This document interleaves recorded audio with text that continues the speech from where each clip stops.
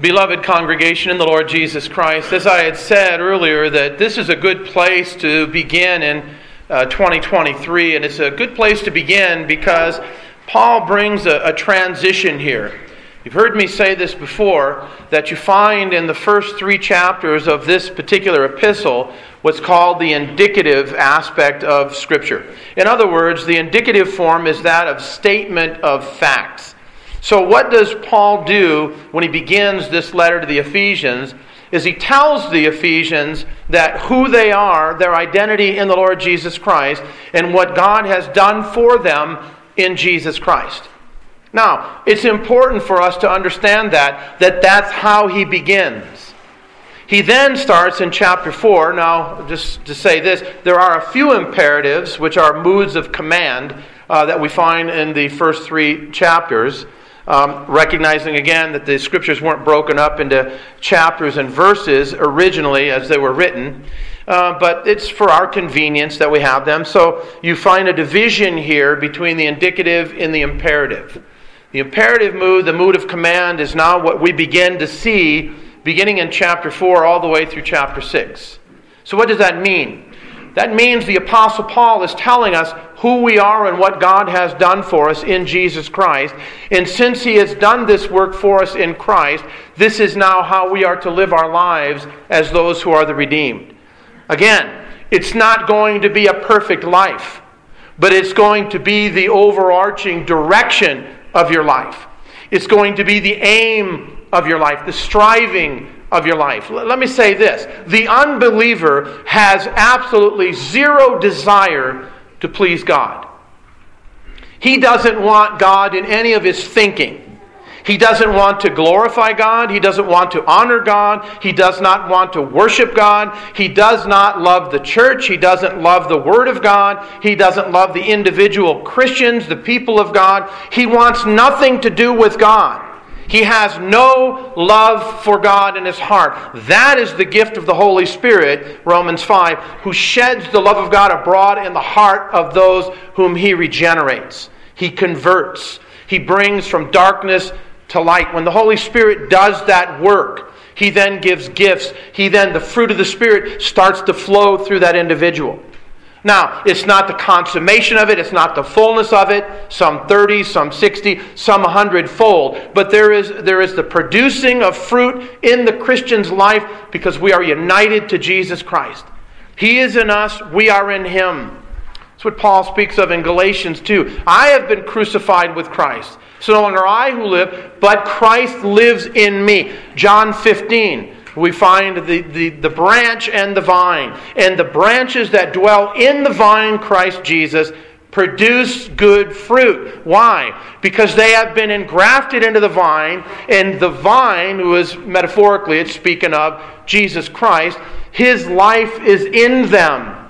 And so His life is constantly transforming, renewing the mind. And that changes the direction and the action of the individual.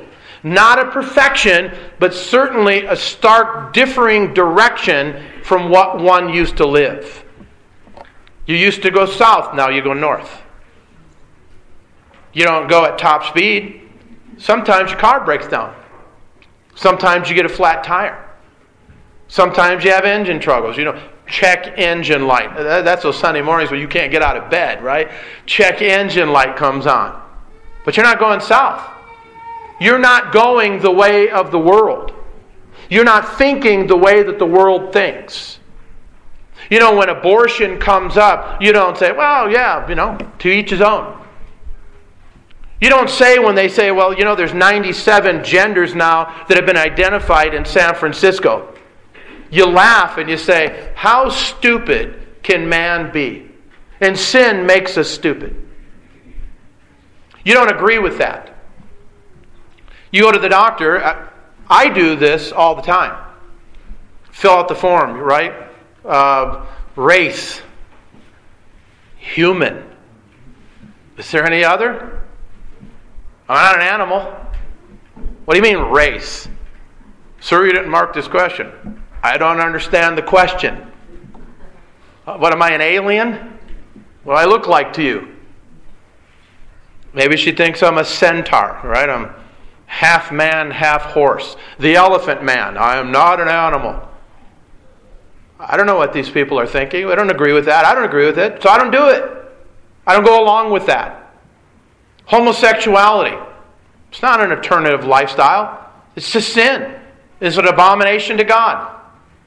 And the most kind, loving thing that you can do for an individual who is involved in that sin is to call them to faith and repentance in Jesus.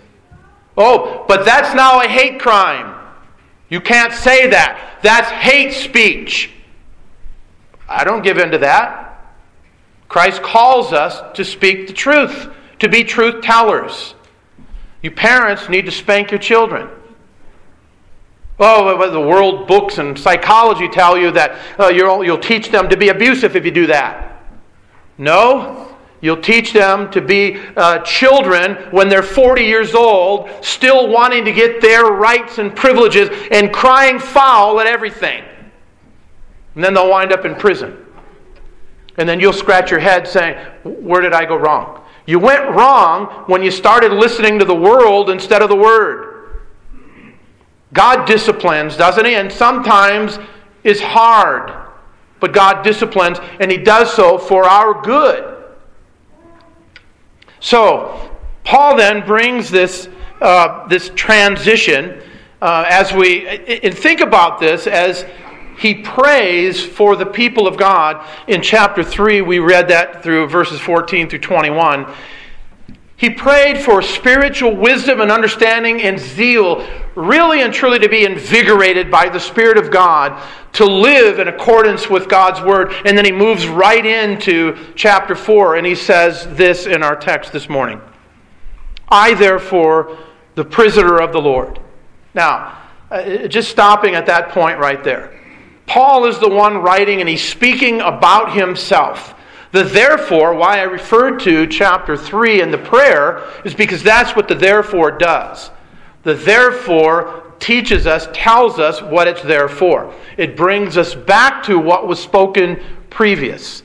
And so we recognize why Paul bowed the knee to the Lord Jesus Christ. That we would be filled to all fullness, to be able to comprehend what is the length of the breadth, the width and the depth, to know the love of Christ which passes knowledge. He wants us to understand that as the people of God, that He has loved us in this way.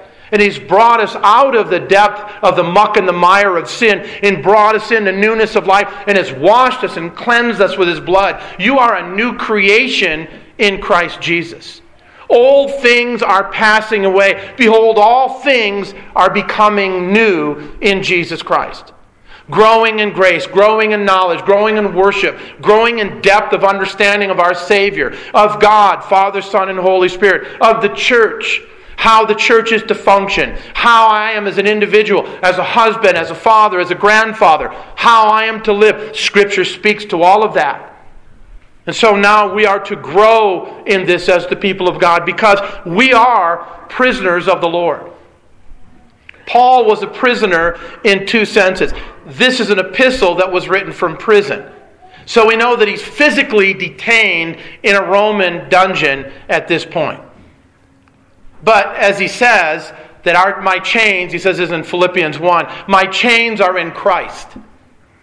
In other words, if it wasn't the will of God, he would not be in the prison. As Jesus said, no man takes my life from me. Do I not have power now to command 12 legions of angels? Who could take my life from me? But let it be, for this is the Father's will. For thus it is written, thus it is to happen. Permit it so now, John, he told him with regards to baptism. This is the will of God. Paul understood the providence of God. Given the occasion to be able to be out of the prison, he would take it. But he understood the providential hand of God, that he was not in the prison in Rome by chance. He was there by the design of God. And there he wrote Galatians, he wrote Ephesians, Philippians, Colossians. He wrote these prison epistles that have been such a blessing to us even to this day. The church has been greatly blessed of the Lord through this writing of the Apostle Paul as he did in prison. Do you see yourself as a prisoner of Christ? Let's talk about this for a minute, of being a prisoner, one held captive by another. If you are one held captive by another, you could be put to hard manual labor, or you could be a slave that was brought into the house to serve the master of the house. Now, understand that the Scriptures speak in this way of all humanity, that you are either a slave of Satan and sin, or you're a slave of Christ and righteousness. But you're a slave. One or the other. If you're a slave of Christ, you have been purchased by the Lamb of God. You have been bought off of the slave blocks and brought into the sheepfold, and now your life is a slave of Jesus Christ to serve Him. And that's how the Scriptures speak. When the Apostle Paul says, when he writes, Paul, a servant of the Lord Jesus Christ, the term there, the Greek term, means slave. It doesn't mean servant as we understand a servant. That would be diakonos. It's doulos that he refers to, and that is a slave. He has been taken captive by Christ, and that's where true freedom is found. Freedom in Jesus Christ. Freedom to live as I was designed to live. I'm not free, I'm ensnared to Satan and sin when I live a life of debauchery. That only brings disappointment, discouragement, depression in the life. That's all that sin does in our lives. It brings us down to debase almost the level of the animals. We're not animals. But you've seen it. Mankind can so often act like animals. And though they're not, but they act like it, don't they? Some of the footage I've seen recently from Buffalo, New York. People killing one another to get into Walmart and rob the store. Because there's 3 feet of snow and nobody's going to do anything about it. So let's go down to the local Walmart, break in the windows, knock down the doors, and steal all their products. And then maybe when the snow melts, maybe they'll come back and we'll have a store to shop in. It doesn't even make sense. Now what you have is you have the storekeepers who have armed themselves and are taking fire at people who are trying to break into their store to steal stuff. We are the people of God and are called to serve Him. And then Paul says as the people. Notice it says, of the Lord. In the Greek text, this is called a genitive, a possession. We are owned by Christ. Paul is saying that. We belong to Him. He's purchased us. We saw that in the Heidelberg Catechism this morning. We belong to our faithful Savior, Jesus Christ. Both body and soul. All of me belongs to all of Him. So Paul says, I beseech you. The Greek term there for beseech, what we find in the English, is parakaleo, which means to call alongside. It's as if Paul walks up next to them and he begins calling them to a particular lifestyle. How to live as the people of God, not to become the people of God. You've got to get that right. I think oftentimes we have this understanding that we're saved by the grace of God, and that's all that it is. No, we're saved by grace unto good works, which God has foreordained before that we should walk in them. Titus is, we find the Apostle Paul speaking about 8 times in the book of Titus with regards to making sure that our people maintain good works. These are glorifying to God and they are good for mankind. We are slaves of Christ to have a worthy walk. So He's calling alongside of us, and this is what the Spirit of God is doing here this morning. He's calling us through the Word to have a worthy walk. Now I'm going to ask some of you here, how are you doing this past year, 2022, with reading and cultivating God's Word? Somebody recently told me, I've probably told you that more than 2,000 times. I don't know how they know that, but that's what they said. But I'm going to ask you again, let it be 2001. Are you taking time diligently to study God's Word? Cultivating God's Word in your life. It doesn't take that much, and it doesn't take that long. If you had an audio Bible and you just listened to the audio Bible on your phone, on a CD, it takes 72 hours to go from Genesis to Revelation in an audio Bible. If you drove 30 minutes each day, do the math. It wouldn't take you long to go through all of the Scriptures. If you read 3.5 chapters of God's Word every day, you'd go through the Bible in a year. If you read 7 chapters every day, in 6 months. It's not that much, beloved. Why is it that we don't find the Word of God as a precious treasure? This ought to be found by us as a precious treasure. Book divine. Precious treasure, thou art mine. If you're not, then how are you going to hear the call of the Apostle Paul? How are you going to hear how to walk, how to live your life as a Christian? You see, if you have all doctrine and no practice, then your life is going to be a bitter orthodoxy. Well, I know people like that. They're just eggheads. They know a lot of doctrine and spit it out, but their life does not show what they believe.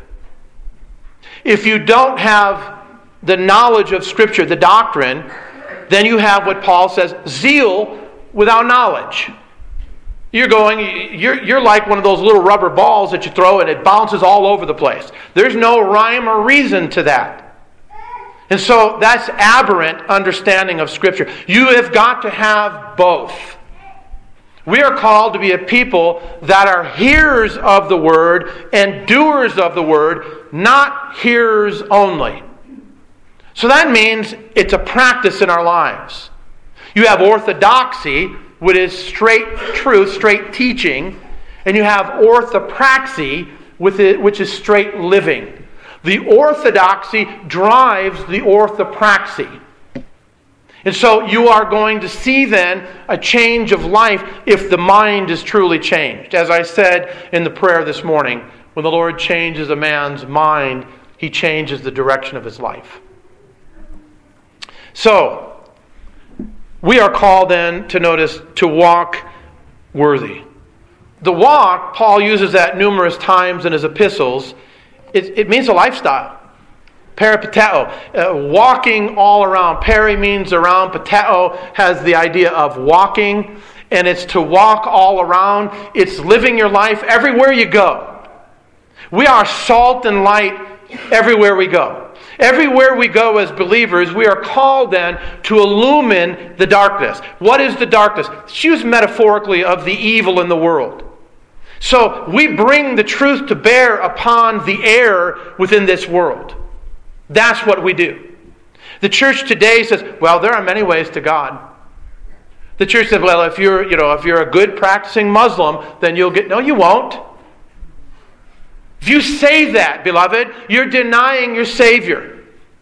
You are denying His cosmic authority and rule in your life and in the entire world.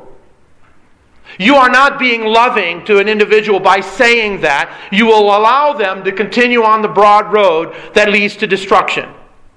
It is only loving and compassionate and kind to say to individuals that Christ is the way, the truth, and the life. And if you don't come to Him, you die in your sins. He said so.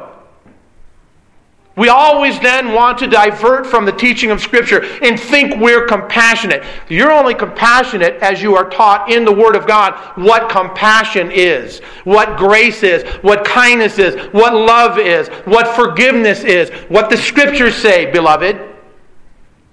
Somebody says, love is a warm puppy. Well, what does that mean? Love is a warm puppy. No, it's not a warm puppy. People don't know what sin is anymore. He wore a pink tie. I didn't like his pink tie. I said somebody last week, they said, I like that pink tie. I said, good, because if you didn't, next week would have been even brighter.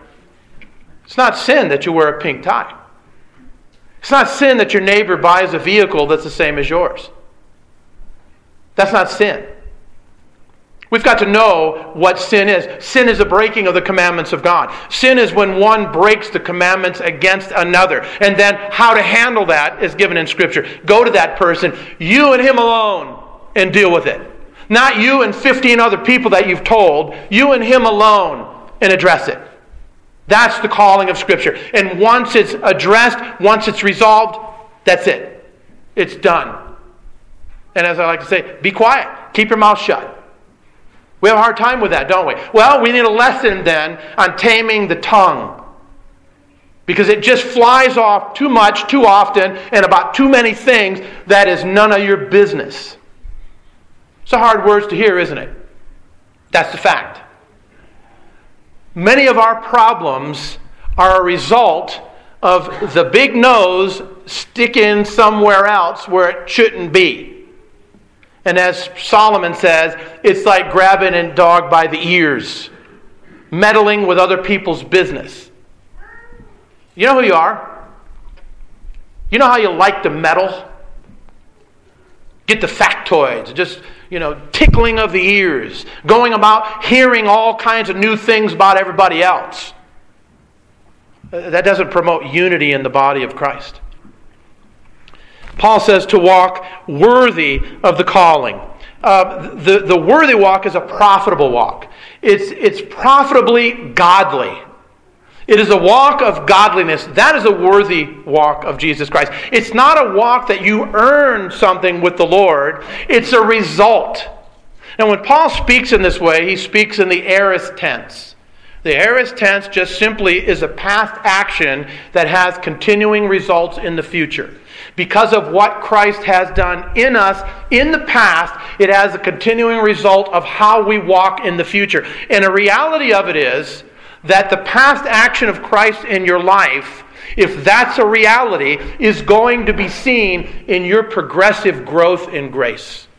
Not a perfection, but certainly the direction of your life. The obedience, the desire, they are going to continually increase just like a child grows physically.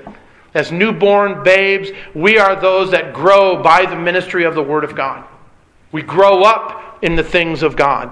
So he calls us to walk in this godly manner with which the calling that we are called. Christ has called us to that. Christ has called you and me, beloved, to godliness. Is it a struggle? Yeah. Why is it a struggle? Why such a struggle in the Christian life? You know, that false teaching that says, come to Jesus and all your problems are over. And the reality of it is, my problems didn't begin until I came to Jesus. And then I found, it's as Augustine said, Augustine contra mundum, it's me against the world. Now you have an opposition. The world, the flesh, and the devil assail you without ceasing. The fight is on. As an unbeliever, I didn't have that fight. Now I have a new nature that's fighting against old desires and dispositions in directions in the life. It's trying to put off the old and put on the new continually. Following Christ and not following after the lust of the flesh and of the eyes and the pride of life. And that's a fight, beloved. And if you don't have that fight, maybe you're not born of the Spirit of God. Maybe you just have church membership with no regeneration. There's that. There are scores of people who think they're in the kingdom because they're members of a congregation. You're only in the kingdom if you're born of the Spirit of God. That is what the Holy Spirit does. You do not do that. You cannot cause yourself to be born again. You are a recipient of being born of the Spirit of God, born from above. And when you are, your life changes. Your thinking begins to change. And just like a child, it's not overnight. It's a continual, consistent, persistent, progressive growth in the knowledge of God. And as the knowledge of God begins more and more to fill the way that you think, that changes how you live. This is what he says. You were called with all lowliness and gentleness. The lowliness, the humility, humbleness of mind. What assessment do you have of yourself? Do you see yourself as Jesus spoke in Luke 17? When he said, when you have done all those things which you are commanded, say, we are unprofitable servants. We have only done what was commanded of us. What's your thought about yourself? Are you high-minded? It's going to be seen what you think about yourself and how you treat others. Let's get down to some practical things. Would you wash somebody else's feet? Let's get even more intense. Who in the congregation do you think should be washing your feet? We got a problem there now, don't we?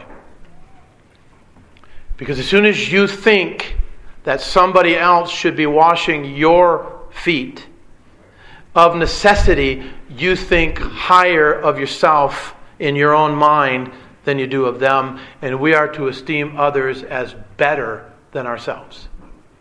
So the correct answer is, there is nobody's foot that I wouldn't wash. And that's a struggle, isn't there? What if we lived in the days where we didn't have shoes? And the kids lived out on hog farms?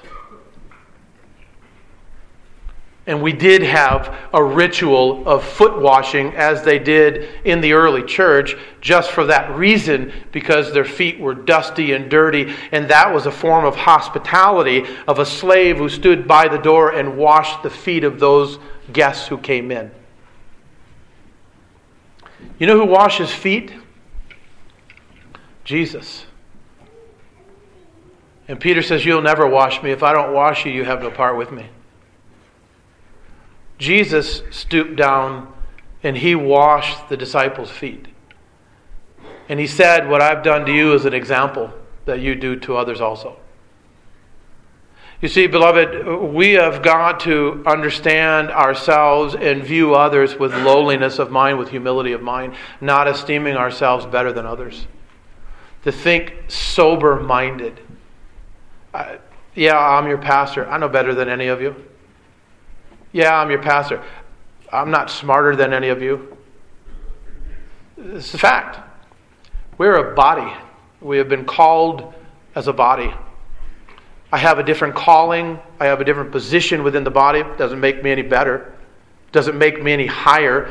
We respect the office that the Lord gives. But as a human being, as a person, I'm no better than any of you. As a matter of fact, I'm just like you. I'm not up here and you're down here. We're together in this walk.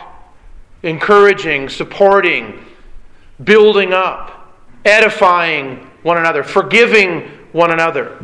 That's the lowliness of mind. And Paul says with the gentleness that he calls us to. The gentleness there could be referred to as a mother with a nursing infant. And how gentle as she is. All of this is the fruit of the Spirit. And all of this is embodied in the person of Jesus Christ. Jesus was lowly and gentle. Jesus lowly towards us. Humble of mind as he approaches us. Gentle, restoring. We're called to restore one another who has been overtaken with a fall in a spirit of gentleness. Considering yourself, lest you also be tempted. Not being haughty. Not thinking that you're above being tempted and drawn away. Being careful of these things. With long suffering. How are you doing with long suffering? It's just what it means. Suffering long with somebody. You know, some of you are dealing with that right now in a relationship. And you're suffering long. And it just goes on. And you're saying, how long? And the Lord says, suffer long. He's got a purpose in these things. Suffer long. Keep on long suffering. And this is the body, beloved. This is not one individual. This is all of us working together as a congregation in unity, bearing with one another, approaching one another, recognizing we're redeemed by Christ and therefore being long suffering. You know, some of us, we have our idiosyncrasies. I like to say we have our weirdness. And we all do. You know it. Now don't look at me like that. You guys know you got weirdness. You shut the door and the weirdness comes out. And maybe only your husband or your wife or your kids know it. But we all got it in some way. Maybe it's some kind of noise that you make. Maybe you don't breathe well. Not that noise. Maybe you don't breathe well. I knew a man, he was in an organization, a Christian organization, Christian man, and he had some kind of sinus issues. And I don't know if I can even emulate it, but he made this noise all the time. He didn't mean to. And I don't think at times he was even conscious of it. At what point do you want to smack him in the back of the head? Kids cry. Do they not? Sometimes they cry in worship. There's an appropriate time. You mothers, you fathers, you know. You know there's an appropriate time. Get the kid up, take him to the room, spank, do whatever you have to do, bring him back. But why as adults do we look at the children like, what are they doing crying? I've seen it. Suffer long. You might have a spouse that has physical problems. Christ calls you to suffer long. It's not easy. Farmer, soldier, athlete. It's the sweat of being a Christian. But that is, beloved, the Christian life. Where is it? Is it up in the glamour? Is it up on the stage? Is it up on display? No, it's in day-to-day business. It's in day-to-day family life. It's in day-to-day worship. It's in day-to-day communication. It's in living. It's daily living is the long-suffering. Bearing one another in love. Bearing with one another, putting up with one another, overlooking the faults. That's what love does. And it's difficult, but we've got to train the mind in this way. See how many faults I have? Ask my wife. She knows all my faults. Almost all my faults. And I know hers. And some of you know some of mine, and I know some of yours. Love overlooks. Love bears long. How's your love meter? How are you doing with loving others in the congregation? Paul says in this way, notice with the lowliness, gentleness, long-suffering, bearing with one another, we are endeavoring, we are striving then to keep the unity of the Spirit in the bonds of peace. Now the Word of God is instructing us in this way to be peaceable. As much as lies within you, be at peace with all men. There are some that I've come across in my life that I cannot be at peace with. So how do I resolve that? I mean, all things being equal, there wouldn't be this problem if we were in the kingdom of righteousness. But in this fallen world, sin still within my soul doesn't reign, doesn't rule, but it still remains. It still clouds the judgment. I see through a glass darkly. Then face to face, there are people at times that you're not able to be at peace with. I avoid them. I just simply avoid so there is not fireworks. Some people that you have to be that way with. Just simply the fallen world. As much as depends on you, you be a peace-loving person. Strive for peace. Not stirring up the pot. You stir up the pot when you get involved in somebody else's business. More of the problems that I've had to deal with in congregations have been meddling in other people's business. Other person got involved when it's not their business. And I've asked this question to some of you. Now, how is this your business? Well, it's not, but I want... No. That's it. That's the point. Not your business. The church would be revolutionized if I had more of a prodding in my own life and with my own problems as I looked unto Christ for help and for strength there, rather than looking at the log in everybody else's eye. So Paul says, lowliness, gentleness, long-suffering, endeavor. Strive to be this person. And the Greek term there that he uses is it has an idea of speed. So, in other words, getting at it quickly. These, again, are the present tense imperatives. So, present tense is a continual, habitual activity in the life, and the imperative is a command. So, keep on endeavoring to do this. Don't stop doing this, is what he's saying. Keep on striving to keep the peace. Keep, terrell, is to guard. Guard the peace of the church. How do you guard the peace of the church? Sometimes you got to shut up. That's how you guard the peace. You don't gossip and slander and get involved in other people's business. That's how you guard the peace. Sometimes you just simply have to say it straight. No, this is actually what happened. Stop assuming. Stop being the assumption police when you don't know and you're stirring up strife and you're not guarding the peace of the church. It's sad that it needs to be told this day, but it does. Because of sin, we need to be admonished again and again to keep the peace, the unity of the body. You see, when there isn't peace, there's fragmentation. Do you know why churches split? You know why there's schism in the body? Because there is no peace. People don't learn and strive to be at peace with one another, to live at peace with one another. Now, this is something that demonstrates whether or not we're at peace with God. When we have peace with God through our Lord Jesus Christ, Romans 5, then we will begin having peace with men. It's a beginning, but it is a beginning. We're not warmongers. We're not looking for a fight. We're not looking to stir up. We're not looking for a schism. We're looking for the unity of the body. Come together, worship together, hold hands together, be of one body in Christ. Many members, one head, we're serving the Lord Jesus Christ. That's the aim, that's the desire, and that's the bond of peace to which the Spirit of God calls us to. Beloved, do you know who you are? Do you know what you've been called to? Paul is saying in this text, get busy. Get busy. It's never a let go and let God. It is always a trust God and get going.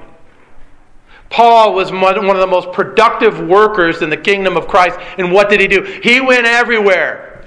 Did he believe in the sovereignty of God? He sure did. Did he believe in the providence of God? He sure did. Did he believe in let go and let God? He did not.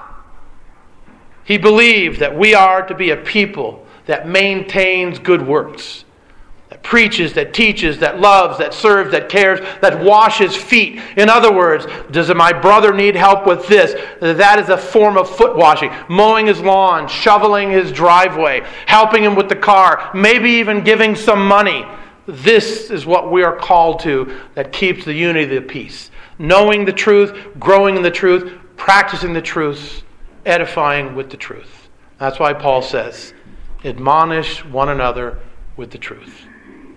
This, beloved, is the peace of the church into which Christ calls us to. Who is the Prince of Peace? Amen. Shall we pray?